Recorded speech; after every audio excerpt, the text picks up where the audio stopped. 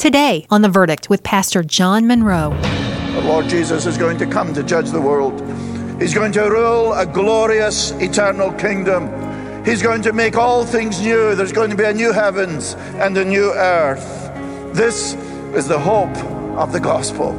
All that we long for, all that God has promised will certainly come to pass. Welcome to The Verdict, featuring the Bible teaching of Pastor John Munro, Senior Pastor of Calvary Church in Charlotte, North Carolina. Do you ever feel exhausted by the struggles of life? Is it hard to look beyond the present and have an eternal perspective? If so, you'll want to stay tuned for all of today's message. We're nearing the end of our study in Revelation and beginning to look at the conclusion of this amazing book. Here's Pastor John Munro. Can you believe that we're almost at the end of our study in Revelation? The next broadcast will be the last one. And I trust this has not just been a series giving information about the book of Revelation, but has been one which has warmed our hearts and increased our love for our Savior. As I look back on our time in Revelation, I thought it would be helpful to answer the question, why study Revelation? The Holy Spirit inspired the Apostle John to write this book as his last word to us in the canon of Scripture. So, if we want to understand the whole counsel of God, we should read and study it. We don't want to get lost in the details, but today we will remind ourselves of the great drama of redemption. I have three goals as we conclude our study in the book of Revelation. First, I want to briefly summarize why John wrote this book. Secondly, to remind ourselves of the broad outline of the book. And then third, to look at the amazing conclusion to the book in Revelation 22, verses 6 through 21. But first, turn with me in your Bible to Revelation chapter 1. Let's remind ourselves of the first three verses of Revelation 1, verse 1. The revelation, there's a Greek word, apocalypsis. This is the apocalypse. The revelation of Jesus Christ. That is so important. We're going to see that this book is about Jesus. It's the revelation of Jesus Christ, which God gave him to show to his servants the things that must soon take place. He made it known by sending his angel to his servant John, who bore witness to the word of God and to the testimony of Jesus Christ, even to all that he saw.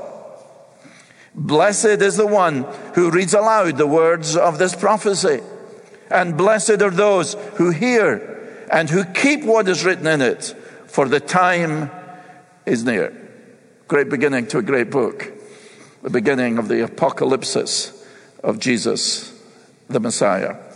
Now, why did we study the book of Revelation? Well, obviously, it's part of Scripture. But I want to suggest three reasons why we studied it and why we should continue to study it. First of all, Revelation, this book, is an encouragement to persevere. An encouragement to persevere. Being a follower of Jesus Christ, whether it's in the first century or whether we in the 21st century living in North or South Carolina, or whether you're living in Kazakhstan or China or Brazil, being a follower of Jesus Christ has always required perseverance. It requires endurance. Following Jesus is not easy. I haven't found it easy. I don't think you find it easy. That is, if you want to live a godly life, if you want to live a life which is going to please God, this is not easy, and it requires perseverance. It requires endurance. Why is that? Many reasons, but we have three enemies. We have the devil. He's our enemy. He's our adversary. He's the slanderer. He's the accuser. He's always opposed to those who follow Christ. So there's the devil, and then there are our own sinful desires. As a follower of Christ, we receive the Holy Spirit. So we have these wonderful desires to glorify God. We want to please God, but at the same time, we have what the Bible calls the flesh, the sinful desires, which can so easily allow us to fall into sin. So there's the devil, there's our own sinful desires, and then there's the world. There's the attractions of the world, the surrounding culture, which pulls us and so easily squeezes us into its mold if we're not careful. So the young man going into high school, if he's not careful, although he's a follower of Christ, he becomes just like his ungodly friends. The woman who's working in her office, she wants to follow Christ. She's a true follower of Christ. But if she's not careful, before long, she has compromised and conformed to the culture of that office, which is dictated by ungodliness. This is so easy, isn't it? In the Christian life, there are temptations, there's disappointments, there's opposition, there's persecution, there's failures and discouragement. And it's easy to give up. It's easy to quit. We all know people who once were following Jesus, but today they're no longer following him. They've given up, as it were. They've drifted back. And their life is now no different from the unbeliever in a godless culture. So over and over again, the Bible is exhorting us, as the writer of Hebrews says in Hebrews 12, to run with endurance the race that is set before us. I'm to run with endurance. The race is set before me. I'm like an athlete. It is laid out. I know what I must do. And if I'm going to run with endurance, above all else, I must keep my eyes on Jesus, says the writer of Hebrews, the author and the perfecter of our faith. That is, we're to keep pressing on. Paul says we're to fight the good fight. We're to finish the course. We're to keep the faith. And so when we come to the last book of the Bible, this magnificent book, the writer is giving us, inspired by the Holy Spirit, a magnificent encouragement to persevere. Be strong. Be strong and courageous. I don't know what that means in your setting, but you know, in your family, in your friends, wherever God in his sovereign purposes places you, you are to be salt. You're to be a light for Jesus Christ. You don't put a light under the bed, Jesus is saying. No, the light is to shine. You're following Jesus, who's the light of the world. So persevere. Don't quit. Take a stand for God. And here in Revelation is a wonderful encouragement to persevere. But secondly, the message of Revelation is also an account of the consummation of God's promises at the end of the age. All of us wonder about the future, don't we? How will things end?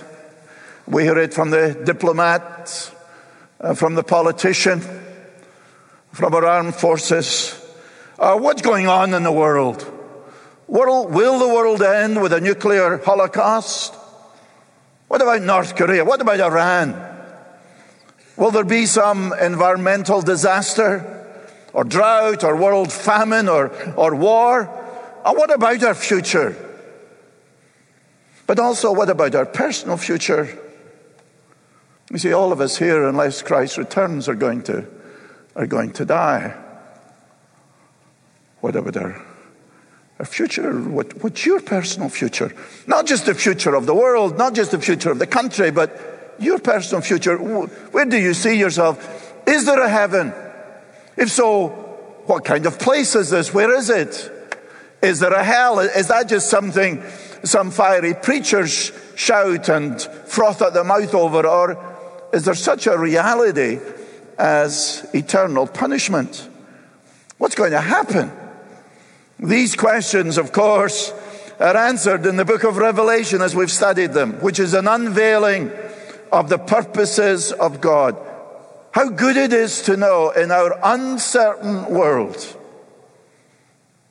that the consummation of history is not in the hands of the United Nations, is not in the hands of Putin, it's not in the hand of the North Koreans, it's not in the hands of the Iranians, and it's not even in the hands of Americans, can I say, or the British or the Scots, where, Lord willing, I'll be in a few days. It's not in their hands.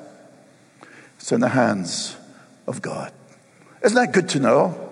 That the future of the world is in the hands of God, and that the promises of God and the prophecies of God are fulfilled in our Lord Jesus Christ, that our sovereign God is working out. We don't always realize it. He doesn't always work by our timetable. We sometimes wish he would do certain things that he doesn't seem to do. But this we do know. He is working out his perfect purposes. And nothing and no one can thwart the eternal purposes of God. The future is in the hands of God. And what he has promised, as we read in the book of Revelation, and as we read in Scripture, what he has promised, he will certainly bring to pass. Our Lord Jesus is going to come to judge the world. He's going to rule a glorious eternal kingdom. He's going to make all things new. There's going to be a new heavens and a new earth. This is the hope of the gospel. All that we long for, all that God has promised will certainly come to pass. Isn't it true that all of the prophecies in the Old Testament regarding the coming of the Messiah, from Genesis through Malachi, that there was going to come this Messiah, God's perfect servant, all of these prophecies were perfectly fulfilled in the first coming of our Savior. Just so, all of the prophecies regarding the second advent, the second coming of our Lord Jesus Christ, will be perfectly fulfilled as prophesied. Everything is going to be consummated in the hands of our great God. So it's revelation. It's an encouragement to persevere. It's the consummation of God's promises at the end of the age. Thirdly, in Revelation, there is the exaltation of the Lamb of God. One of my goals in teaching the book of Revelation, and I hope I fulfilled it, was to keep the spotlight on Christ. Not to try and be an amateur world politician, to try and say, well, this is where it's going to happen, and Iran is going to do this, and Russia's going to do this, and China's going to do this, and all that kind of things that is so frequent, trying to piece together world events. Rather than doing that, to keep the focus on the Lord Jesus Christ. And in our study of Revelation, we have seen frequent references to the Lamb of God. He is the center of Revelation. He's the center of human history. And he's certainly the central figure of all of eternity. When the question's asked in chapters 4 and 5, who can open the scroll, the title deed to future events? Who can open it? There is only one found worthy, and that is the Lamb. He opens the scroll and breaks the 7 seals. When John looks through the door into heaven, into the very throne room of God, he sees the throne of God. He sees the 4 living creatures. He sees the elders. But who else does he see? John says in Revelation 5 verse 6, a lamb standing as though it had been slain. At the very center of heaven is our magnificent Lord Jesus Christ. The sacrificial lamb who takes away the sin of the world is now the triumphant lamb.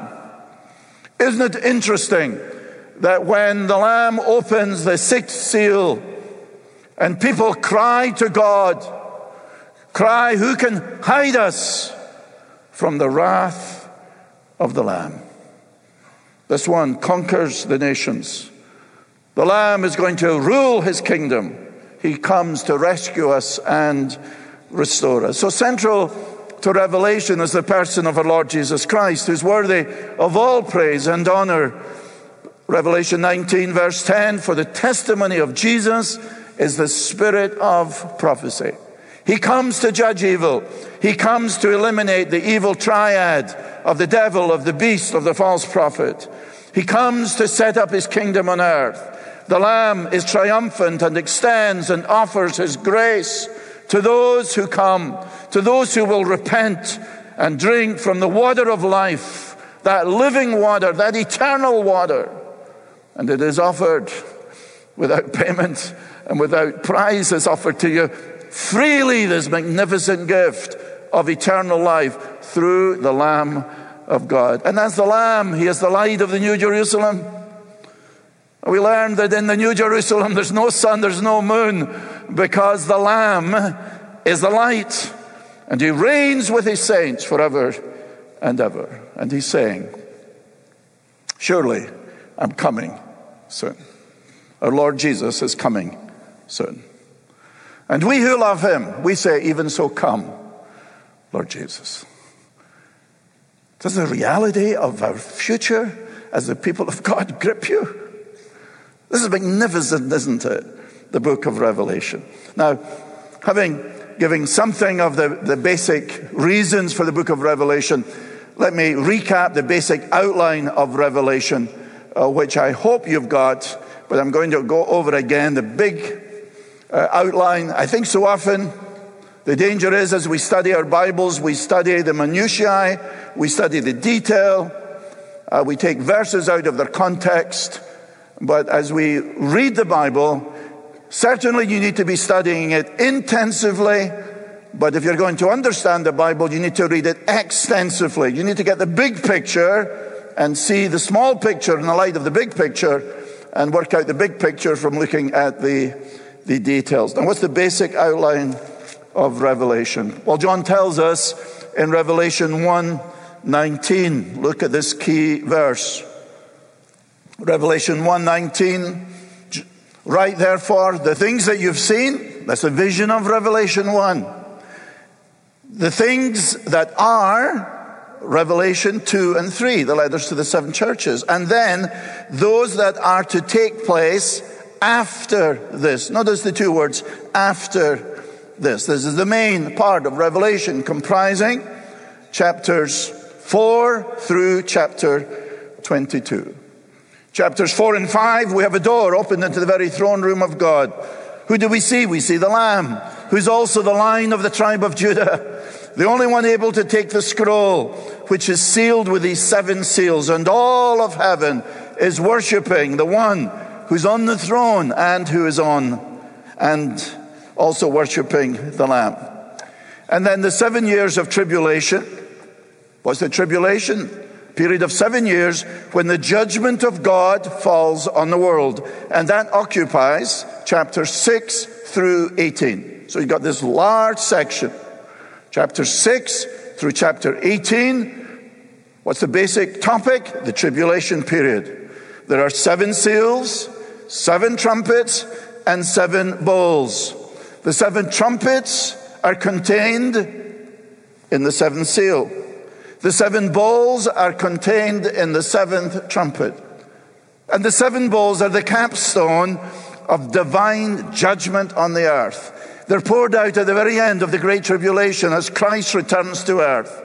In spite of all of the judgments of God, isn't this interesting? In spite of all of the judgments of God on the earth, the followers of the Antichrist, the beast, don't repent. They have his mark, 666, and they continue to blaspheme God. The false kingdoms and the armies of the world gather at Armageddon. And then in chapters 17 and 18, we have the great prostitute known as Babylon the Great. What is Babylon the Great? It's a global system, economic, political, and religious world system. It's a world government controlled by the beast. It's man's religion. It's man working out, as it were, his salvation, what he thinks. It's man in rebellion against God. And we spent some weeks in Revelation 17 and 18 and traced it right back to the Tower of Babel. When man tried to reach God by himself, how foolish. And God scattered the people in Genesis 11. And in Revelation 17 and 18, Babylon is utterly destroyed by God. Revelation 19, what happens is the great climax of Revelation. It is the return of our magnificent Savior, the Lord Jesus Christ, the King of Kings and Lord of Lords. He comes to the earth on a white horse, waging war against all evil. The heavenly armies are with him. The beast false prophet who oppose him are thrown into the lake of fire, and the Lamb of God, our Savior, is now the conqueror who judges the world and consigns the beast and the false prophet to their eternal doom, and he institutes his kingdom. So in the first 10 verses of Revelation 20, we have the millennial kingdom. Believers in Jesus Christ, reigning with Christ on earth for 1,000 years. That's going to be interesting, isn't it? I look forward to that. Satan is bound for 1,000 years. Wouldn't it be wonderful to have a world with Satan bound? When sin rears its head, it's immediately stamped down because our Savior rules with a rod of iron. Putting it simply, Jesus is in charge. Not a world government, not a government devised by man, but a government instituted by our Lord Jesus Christ. At the end of the 1,000 years, what happens? Satan is released and deceives the nations as they gather for war around Jerusalem. Fire descends from heaven and kills them, and Satan is thrown into the lake of fire where he'll be for all of eternity. In the closing verses of Revelation 20, the unsaved, the unbelievers are brought before God for judgment at the great white throne. And there John records these awesome words, awful words, whosever name was not written in the book of life is thrown into the lake of fire. You say, is God really like that? My God is loving. My God is kind. My God is also loving. My God is also kind. But the true God, the God who created the heavens and the earth, the God and Father of our Lord Jesus Christ, is a holy God and is a just God. And those who refuse him, those who rebel him, those who refuse to repent are thrown into the lake of fire. And then, as we saw in the last few weeks in Revelation 21 and 22, John describes the New Jerusalem, the eternal dwelling of the people of God. And the beauty and the brilliance of Jerusalem, of the New Jerusalem, is described. Don't you find this? I do. Such a great motivation to be faithful to Christ. That's Pastor John Munro, and you're listening to The Verdict. We'll continue our lesson titled The Time is Near and conclude our study in Revelation when we come back for tomorrow's program. But in the meantime, check out our website at theverdict.org. There you can listen to previous lessons and download or request your free copy of John's brand new booklet titled For the Time is Near, Lessons from Revelation. This new booklet is meant to help you better understand the big picture of the events and key takeaways of the book of Revelation, so you can read and study Revelation in context. So get your free copy of John's booklet titled For the Time is Near by visiting us online at theverdict.org. And you can also get John's listening guide that offers notes for each of his messages in our study series on Revelation. Again, just go to theverdict.org to discover more. And while you're on our website, you can also help us continue sharing the truth of God's Word with fellow listeners by supporting The Verdict with a donation of any size. Through your generous giving, you can help share the gospel of Jesus Christ in your community and beyond. To give whatever amount you feel led to, simply visit theverdict.org. You can also give over the phone by calling us at 833-551-2231 or send a check through the mail. Just address your envelope to The Verdict, care of Calvary Church, 5801 Pineville Matthews Road, Charlotte, North Carolina, 28226. And now, here's Pastor John Munro. Well, what's your verdict? As you look back on this study, what has been some of the important truths you've learned? How has this impacted you? I trust your interest in this book of Revelation has grown. Keep reading and rereading it. Because we don't understand something doesn't mean that we shouldn't try to understand. Ask the Holy Spirit to teach you. God's Word gives light, and as we're living in the last times, it is important to look up to Christ. Behold, the Lamb of God who takes away the sin of the world. Thanks for joining us today on The Verdict. I'm Michelle Davies. Today's program with Pastor John Munro was produced and sponsored by Calvary Church in Charlotte, North Carolina.